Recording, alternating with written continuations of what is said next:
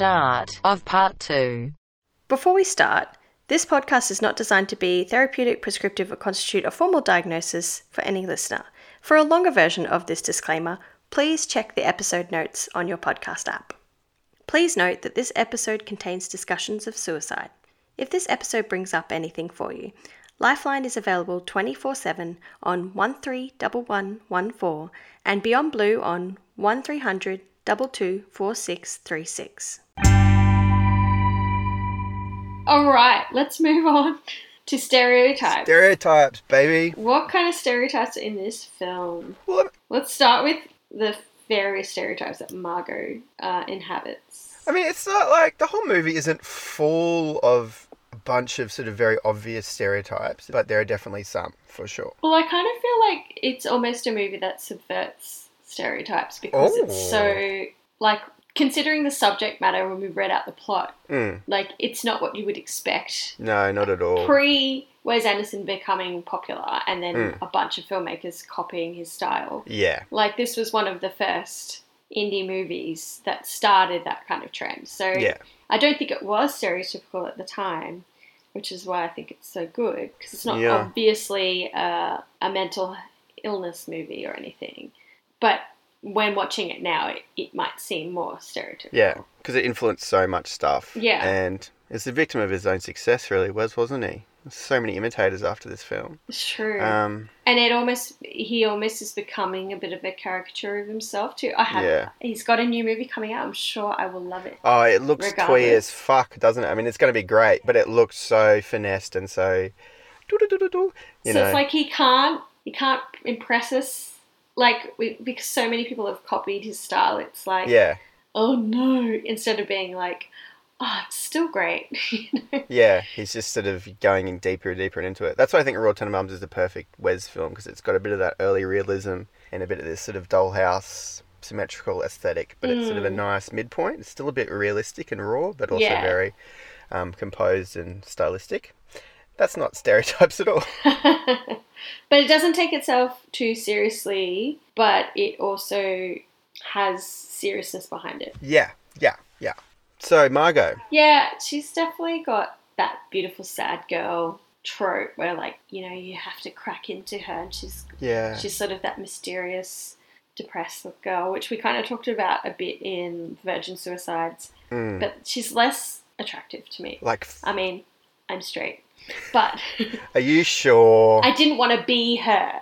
Yeah. Probably because she smoked and I thought smoking was gross, but yeah. It makes smoking look so enticing to me. Yeah. Like her... Is that why you started smoking? Well, I would have started when I was 13 then. But like the little, like, you know, exotic packs, and when she pulls up the brick and they're in a little plastic bag and she's lights too for her and Richie, it just looks so fucking delicious, even though they're quite disgusting. She does everything with such purpose and, like, elegance, but not too much energy. Like, just enough energy. Yeah. And it's that stereotype, like the sad, tragic girl who knows more than ever. Like, she sort of has some sort of insider knowledge that... She's wise beyond her years. Yeah, she has a sort of clue that no one else has. Like, maybe that's sort of how she feels about herself in relation to the world, but it's that bullshit stereotype a little bit. I feel like there's a lot of adolescent, like, teenage movies with that kind of character in it. And they're always, like, actually a messed up girl. Because I guess that's how you feel when you're growing up. Like, you know, you have the secrets of the world. No one gets you, and you know all the answers, kind of thing. No one understands me. I'm a teenage girl. But yeah, I don't really have anything to back this up, but she seems like, I think Wes Anderson's very influenced by the French New Wave cinema. She seems like one of those sexy, sad... Well, I do have... Can I finish my fucking sentence? Yes. That's right. She just seems like one of those, you know, French New Wave sad characters smoking a cigarette. No smiling, very serious, very sad. And very, like, simply dressed. Aloof. With very dark makeup. Yeah, from the couple of French New Wave films I've seen. Well, I read that she was kind of modelled off Nico. There you go. So, a French New Wave actress. Yes, and singer. Was she French? Was Nico French? I believe so, yeah. She got a weird accent. Was she French or was she German? Oh, I thought she was German, actually. Yeah, because she was a Nazi. Was she? She is. She's a Nazi. I didn't know she was a Nazi. What was Lou Reed doing hanging around with a Nazi? Yeah, she's German. She's jamming. I mean, it's that European vibe, that sort of fatalistic, femme fatale kind of... Femme fatale, yeah, that kind of thing. Yeah, exactly. A song sung by Nico. There you go. God.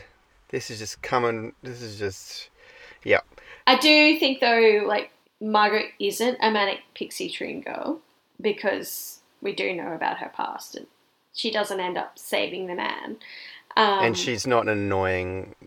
She doesn't rabbit on and she's not full of energy and she doesn't like the Smiths. She's not like, listen to this song, it's going to change your life. Yeah.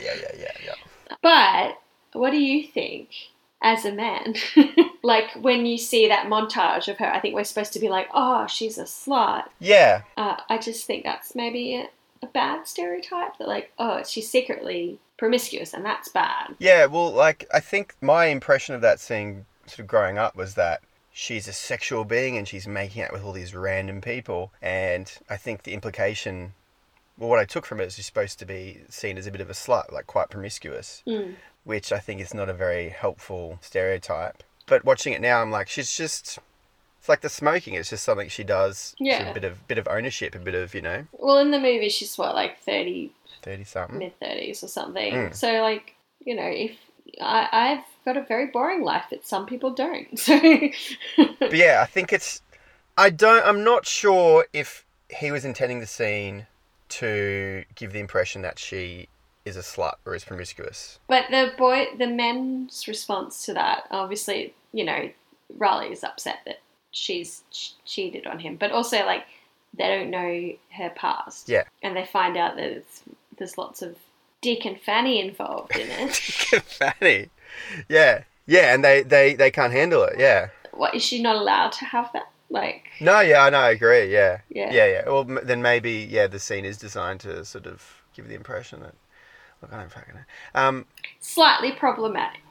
They'll put that in the slightly problematic basket. And also, it's very creepy that her husband and her brother hire a detective... Yes. ...to spy on her. Like, if she found out about that after her and Richie formed a relationship or whatever happens at the end, like, I don't think she'd be very happy with that. No, I probably wouldn't if I were her. It's very intrusive. What about if Michael hired a detective to follow you around and record your conversations? I'd be very bored. I'd be in the same room as him. Well, true. He could just jot down everything you say. It's like the scene in the Keeping Up with the Kardashians where Kris Jenner hires someone to just write down what happened. Really? That's what it would be like. I missed that episode. Yeah, I think my viewpoint watching that scene when I was younger was like, she's fucked around a lot. She has this sort of hidden past. She is a bit of I don't like saying slut, but, you know, that's sort of the impression that they're trying to give. But watching it now, I'm just like... They slut-shame her. They slut-shame her. But watching it now, I'm like, well, she's just had a very, you know, colourful, exciting life. And some good sexual experiences.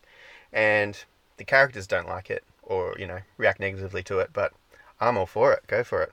And I wonder, you know, like they show her marrying the Jamaican guy, and then she's making out with someone of some unknown tribal culture, and I think we're supposed to think, oh, like... Yeah, true. She has all types, which is kind of racist to be, like, portraying it that way. Like, we're supposed to be, like, shocked, I think. Yeah. Well, the men are supposed to be shocked by it, where, like...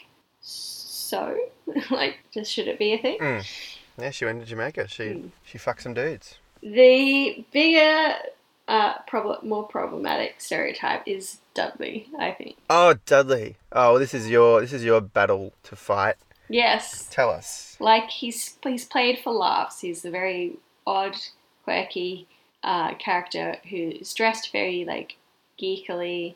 Like, he looks quite ridiculous. But, like, to be fair, everyone in this movie looks ridiculous. But we're supposed to laugh at him. And I fucking laughed my ass off at him. Do you still laugh now? Well... You can say yes. Yes.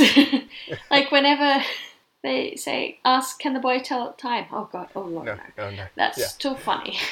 But Dudley has agency there. He answers the question. He does. But someone with a neurological condition that might have some similarities to what he's described as having would probably be would find that a bit stereotypical and a bit bit offensive, maybe. Yeah. Bit disrespectful. No, you're right there. He's obviously a huge caricature. Like, I don't think we're supposed to take him seriously, but yeah, he's got a made-up disorder, so it's not like he is portraying anyone specifically, but... But do you think that's kind of worse? Like, by making it like a made-up disorder, it generalises it to sort of encompass all sort of neurological disorders? Like, you can see a placeholder for anything, you know? Any dude that's true. That looks like that, you know? It's sort of, it's kind of making fun a bit of all people who are like that. Yeah, any dude who has, like, atypical social behaviours, who's a bit of a geek, is someone to be laughed at and paraded around by Bill Murray, which, well, yeah, it would be pretty fucking highly offensive, to be honest. Yeah. If he was going to make this movie today, I'd hope that he just gets rid of Dudley, even though I do love him. Kill him off. Get rid of him. Get rid of Dudley. Yeah, he's a sweet little character. But it is sort of making fun at his expense. Yeah, like he's just there as a bit of comic relief, really. Although he does present Eli with his shoe. He's helpful in some way. I love that bit. Yeah, very helpful. I guess he brings a little bit of humanity to Riley as well. He does. I think probably when Wes was writing the script, he was like, we need Riley to have some kind of connection interest or some kind of activity. Something to do. And it just happened to be a sort of stereotypical, atypical boy. One thing is this movie's very... It's not 100% white, but it's about white people problems. Oh, you wrote this. Wealthy whitey sooking about problems and daddy issues. Is those your words? They were my words, yeah. But it is true. It's a very, like, worried well movie. It is a very white people... I mean, you know, there's Henry Sherman, he's black. There's Pagoda, he is maybe a problematic character. But he's lovely. But, you know, the themes are universal, I think. You know, family issues, sibling rivalry, blah, blah, blah. So it is very much centred on the white characters. Like, Henry Sherman doesn't really, like, evolve. He's just Henry. Sort of he's just great old Henry. And Pagoda, he's a stereotype too, right? Well, I assume so. I don't really know. But yeah, he does seem very stereotypical. Yeah, Pagoda's a massive stereotype. And Wes does like a good, like, East Asian or Indian stereotype. Like, everyone's driving around in gypsy cabs, which in itself is a racist term. Yeah. It kind of fetishizes him a little bit, like the way he talks and the way he dresses. And when Henry goes into his room, it's all very, like, set up like he's in India. Yeah, there's even, like, sitar music playing too as he walks up the stairs. Yeah. And I was obsessed with Pagoda. I loved him so much. And he's a gorgeous man. I hope he's still alive. And that seems to be a bit of a theme for Wes. He gets a bit of a flack for some cultural insensitivity at times. But you do mention here that he stabs Royal twice. So yeah, he's got fucking agency. It's not like he's treated badly in the movie. He was an assassin hired to kill Royal, right? So. And then he took him to the hospital. Yeah, and he does it again. And he tends to his wounds. So, you know, it's a mix. Yeah. Stereotypical, but we're not sort of laughing at him, I don't think. I don't think so. A little bit, but it doesn't seem malicious. It's not malicious, but no. It probably isn't going to date too well. No. It already doesn't date super well. And that's stereotypes. All right, so let's end stereotypes there and talk about whether we think it's helpful or harmful to wrap this baby up. I'm excited about this section. What's most helpful about the movie to you?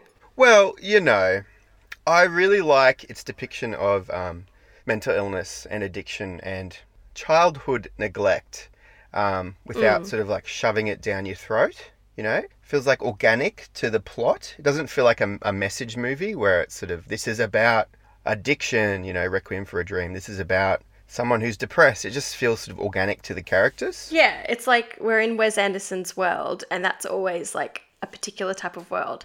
And it's kind of an enjoyable, quirky movie, but within that is a mental illness kind of movie. Like, it's not a mental illness movie, but it is. Yeah. And it's the way he sort of brings the story out makes it much more accessible. Yeah, exactly. I had notes here saying that, you know, movies that are about sort of bad parenting or parental abuse often like deal with extremes. Like, the mum is abusive of the son and he turns out to be, like, a serial killer. Or the parents ignore the daughter and she has magical powers, like in Matilda. Like, Matilda! Like, absolute bullshit. Which we will cover. Yeah, you have to cover Matilda, but it is so unrealistic. You know, this is kind of a story that I think a lot of people can relate to. Everyone sort of has issues with their parents, you know, one way or the other, no matter if they're sort of great parents or bad parents or in the middle. So this deals with a very common human experience in a very accessible way. It's not sort of these extremes, these unrealistic sort of things. Yeah, you know what I mean? Like the over-dramatic sort of stuff. Yeah. Yeah, and I think it is... It's not necessarily realistic because it's so fantastical and everything is so pastel. Yeah. But it's... All the characters are very flawed, but you also are rooting for them. Like, Royal is very enjoyable as a character. Yeah. But he's also a prick. He's a prick. So he's human. There's no real villains in the movie, you know. Everyone's very human, very relatable, and on their own journey. There's no sort of bad guy. I have a quote here that kind of summarizes what we were saying, which is it's from an article called "The Psychology of Failure: The Royal Tenenbaums' Melancholy and Growing Pains." And it says, in quintessential Wes Anderson style, zany plot developments and memorable character design overlie a persistent sense of despair which eventually advances into a type of catharsis. His chaotic, sentimental method of storytelling portrays dysfunction and depression in a way that reminds us of the power of trauma and the ease with which the eccentricity of these characters masks their pain. Their humanity is clearly evident, and as we watch the film, we feel along with them. But keep in mind that you are only a visitor, and once the story ends, with it closes the little window that these characters have allowed you to quietly watch them through. I think, like, you know, if I was really good at speaking, that's what I would be saying right now. But you're great at speaking. It summarizes it well. It does, yes. I don't know about the end bit about, like, letting us being, you know, allowed a glimpse into their lives, but that's like every movie, really. But I get what True. I get what it's trying to say, for sure. Yeah, actually, well, now that you say that last bit is a little bit wanky. It's a bit like, okay, but the rest of it I agree with. Keep in mind, yeah, you don't get to hang out with these people outside of the movies. 2 hours, yeah, that's know. all you get. Yeah, you know, it depicts depression and substance abuse, but it's quite hopeful in the end. Like, they all sort of come through it. Like, they haven't overcome everything, all obstacles that are in their way, but they seem to be on the right path. So I think it's quite a hopeful message that it gives. Maybe it's a bit sweet and saccharine, but it's not too sweet and saccharine, I think, because it's not.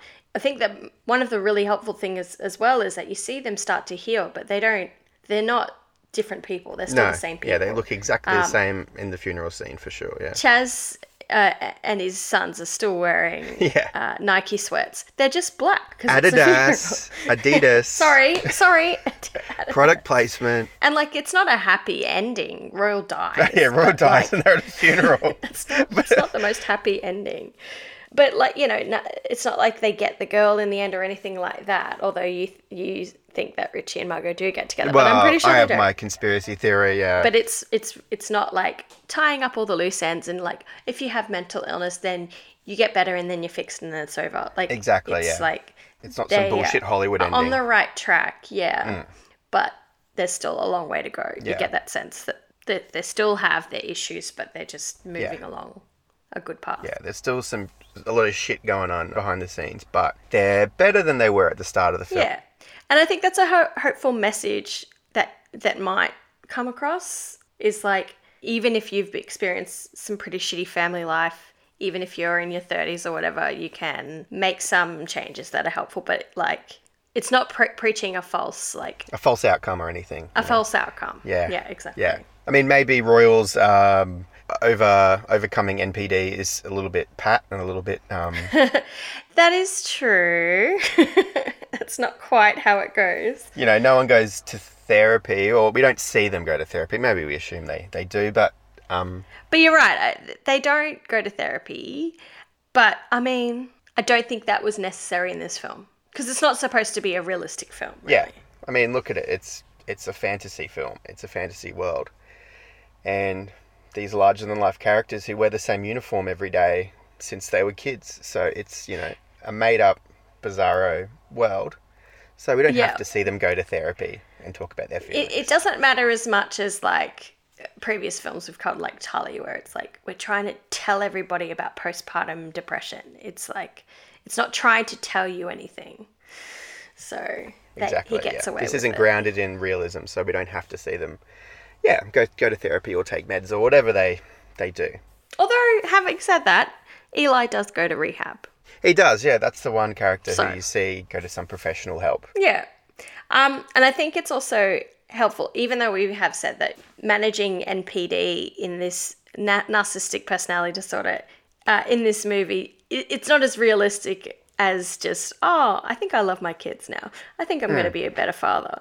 But it is a nice sort of example of how to try and help your family heal if you've been really shit to them in the past. Like, Royal doesn't, he kind of figures out what his kids need and how to give them that. Sometimes he gets it wrong, like you said, like taking Margot to an ice cream shop like she's a little girl. But how he sort of connects with all the kids in the end is figuring out where he is actually needed. So like Richie, he needs him to go along to try and give Eli help, and he's just there. He doesn't do anything particular, he's just there for him. And just then he recognizes and then when Chaz's kids are almost died, he obviously gets them out of the way, but then when there's this dog, he's like, they need a new dog now, so I will give them this dog. Like he doesn't force himself upon them, which is what he was trying to do initially, and he kind of realised, I can't do it that way. Yeah, exactly, yeah. Everything he does for the kids doesn't feel out of character for sort of what Royal would do. It's not this crazy... That's true, too. 180-degree, over-the-top thing. It's like he gets a dog. He's just there to support Richie. Like, it feels true to the character. Yeah. But it's these little gestures, which are what his children need at the moment, at the time. So, narcissistic parents... Take note if you would like to rebuild things with your kids. Listen up.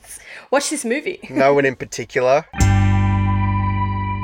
What was harmful about this movie? Nothing. It's 100% the most perfect film ever made.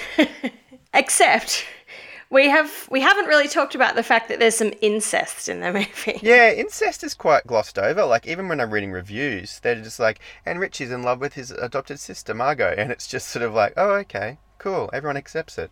And like, they are adopted, but it's not like in Clueless where they were only adopted siblings for a very short period of time. Yeah. It's like Richie and Margot grew up together as siblings. They grew up together, yeah. So it is incest to me. Yeah, I mean, the adopted sort of distinction is it's a bit of a red herring almost. Like, it's, he like you said before, he clings to that. He always says adopted, but they grew up as brother and sister, so it's a bit fucked up.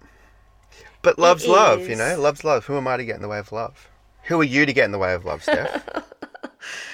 Well, I mean, there's a reason why siblings aren't supposed to fuck. Yeah. What's the reason? You're just not supposed. You have genetically impacted. I'm not advocating incest. It sounds like I'm like pro incest right now. It does sound I'm definitely like not. I just love this movie so much. It's just a little bit weird that he is fascinated by siblings in love, because he did say he based it off I think Les Enfants Terribles or something. He had a friend growing up that said he was in love with his sister. And that was always stuck with him, which is what I read. Yeah. He always had a fascination with that, which is kind of weird. And he has siblings, so that's weird. 2 boys, 2 brothers. And originally they were supposed to be biological siblings, but he changed it to adopted, which Thank God. Probably good. Yeah. I like the movie better as adopted. I don't think I'd be fully behind it if they were biological siblings. Nah. It freaked me out a bit. And no one would like it as much, I think. I don't think it would have been as popular. No. I think people would have been outraged. I think it, again, goes back to this sort of like European, sexy, sex is sex, cigarettes, makeup. Yeah. I want to fuck everyone. I can sleep with my adopted. You know, that sort of... you know, it seems very French. I think that's what he... 60s I think France that's what he likes kind of thing. about it too. Yeah, I think that's what that gets him off. I'm not saying that makes it right or wrong, but I think he just has a preoccupation with that kind of stuff. It feels right for him to write a script. It doesn't make it helpful or harmful. Well, it kind of makes it a bit harmful. But no one has watched this movie and is like, oh, actually, I have latent sexual feelings for my sibling. You don't know that. Maybe they have. Listeners out there, if you have, let us know. Did you think the suicide attempt scene was glorifying? Not really. I mean, I remember, once again I'll say a sentence, when I was a kid and I watched this movie, I would sometimes put that scene on, not watch the rest of the movie and just watch that scene. But I think, which sounds a bit fucked up. That does sound a bit worrying. No, I had no suicidal tendencies really at that age. And I think just the power of it. I think the music, Needle in the Hay, the visuals, the emotional sort of climax of the movie, it was one of those scenes, you sort of, I don't know, I do this, I watch scenes over and over again, sometimes that really affect me. So I watched that scene a lot. Yeah. But it's not like I enjoyed it, it was just so emotional, such a sort of bit of a, I don't know, dopamine hit, a bit of a rush. That sounds really bad. It makes you feel good? It wasn't like torture porn, I don't know, it didn't make me feel good, it was just, I don't know. I guess it's a very beautifully affecting, powerfully crafted piece of cinema. It is. I don't think it glorifies it. I don't think it does because it's so raw and I've mentioned this in a previous episode, but it's not like in 13 Reasons Why where it all seems very carefully planned and there's Ultravox playing in the background, Vienna, and she's like lying in the bath and it's very slow and you're meant to be like, oh, and it's too much. This is just like quite sudden and not unexpected. Yeah, and when he says, I'm going to kill myself tomorrow, and then suddenly he's cutting his arms and the blood, and you're just like, shit, what is happening? And it gets really intense. So to me, it doesn't glorify it, but I don't know what it would be like watching it in a state where you are really suicidal. So I guess we're only speaking about it from not being in that headspace. If you were suicidal, it could actually be quite triggering. Do you think if you're in that headspace, which I've been in the past, do you think anything you watch which has a hint or a suggestion of suicide might sort of trigger you to which is like it's a tricky one. It is, and which is why we have content warnings more so these days, including in this podcast. And Royal Tenenbaums does not have that when you watch it. Well, it's not on my DVD. But yeah, I don't. It's not a movie about a suicide. It's just it's something that makes sense for the character to do at the time, and you could say that maybe it was helpful that it triggered his family to get back together, and he and Margot confess their love for each other. But they don't get together. They don't get together, Nick. All right. We'll go with that. With that theory. Yeah, maybe it could be seen that way, but I think not as harmful as other depictions that we've already mentioned. Where it's like, and also like I made an impact on people because I suicided. Yeah. I mean, I think it's helpful. You see sort of the toll it takes on the family. You see sort of the devastation. I mean, it's kind of funny when Chaz is like, did you write a suicide note? Like, that's a very Was Chaz... it dark? Of course it's dark. It's a suicide note.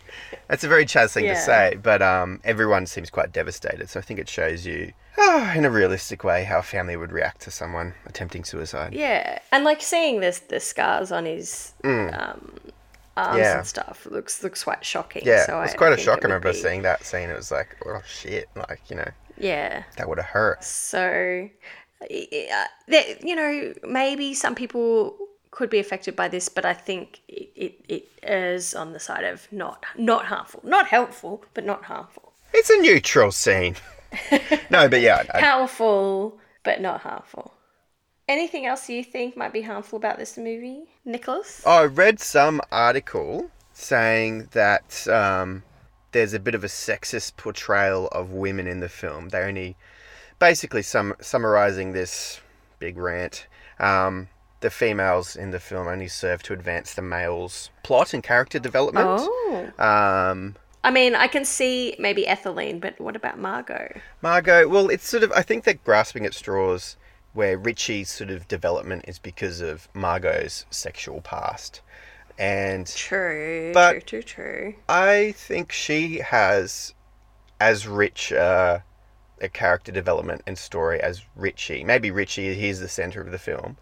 But I don't agree that she only exists to sort of further his plot. Yeah, I don't believe that at all. She's got her own agency and her own story in the film. I don't think she exists solely to further Richie, so fuck this article.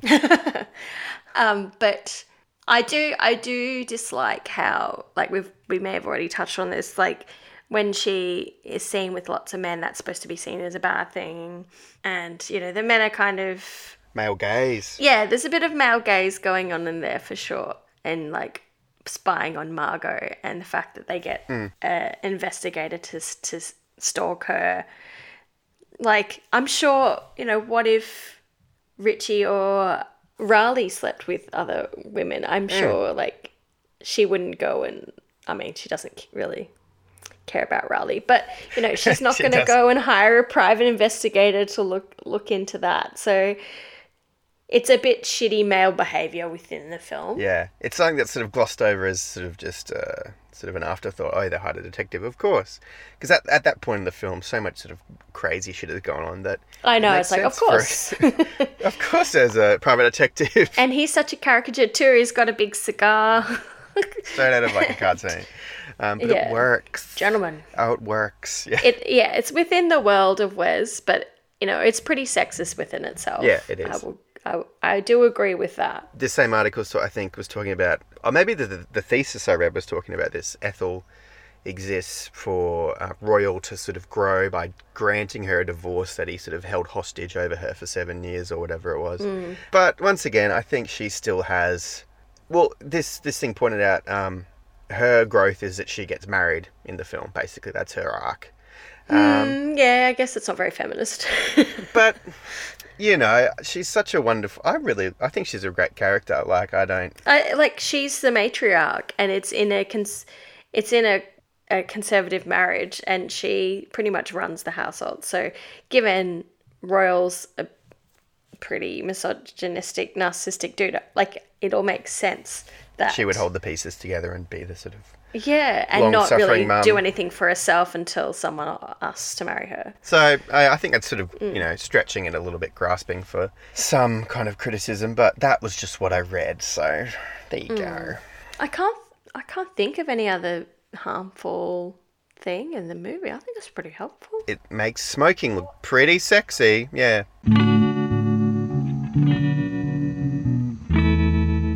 So, going through our final kind of scores. Yeah. Firstly, lived experience. I think there's quite a bit of lived experience peppered in there. Yeah. More so than other things that we've reviewed. Yeah, I agree with you there. Yeah, and sometimes quite close to home, particularly Owen, being the one who wrote this movie. So I think it gets a point for that. I agree. I concur. Accuracy... I guess it's hard one to rate for this movie because it's so fantastical the way it's made, but I don't know. It probably only gets half a point because people don't really interact in the way they do in this movie. Oh no, yeah, no one in real life acts like this movie. You know, maybe 3/8 or something, Steph. You know, just below a half. Fuck off. But I do think it's an accurate-ish demonstration of how that sort of childhood neglect and abandonment would impact a family who are successful. Yeah, I mean, for all its sort of weird wackiness, it does seem relatively accurate in some of its portrayals of this shit, like, weirdly enough. So what do you give it? A half? Half point. Stereotypes. You know, it's got less stereotypes than most movies we do have. And the stereotypes that they do have are like in a Wes Anderson world, so kind of that he kind of gets a pass for it. Yeah, what about a half? You give another half? Another half? Or Another Another half. half. And helpful or harmful? More helpful than harmful? I think it is. I think it deserves a whole point for helpful over harmful. I think in the way that so many people watch this movie when they're young, love it, and it probably secretly inserts some helpful, hopeful stuff about mental illness. Yeah, a bit Inception-y. Yeah. Yeah, Inception-y. Plants that seed. Yes. So that kind of means it's like 3 out of 4, which is pretty good. That's pretty fucking good. Possibly the best film ever made. Good. Don't you reckon? Don't you agree, listeners? I think everyone can agree. And if you don't like this movie, well, then fucking you can unsubscribe then. Yeah, exactly. Steph's joking. She loves you all. Nah, it's not for everyone. It's fine. I think we've wrapped it up. Thank you so much, Nic, Thank you for having me. It's been an absolute pleasure. Don't forget to subscribe, rate and review. Please do, so we get more people listening. Add us on Instagram, Facebook and Twitter, and sign up for our Patreon for bonus content, and there'll be more stuff coming to you very soon. Thanks for listening. Thanks, Nic. We'll chat again soon. My pleasure. Take care, everyone. Bye.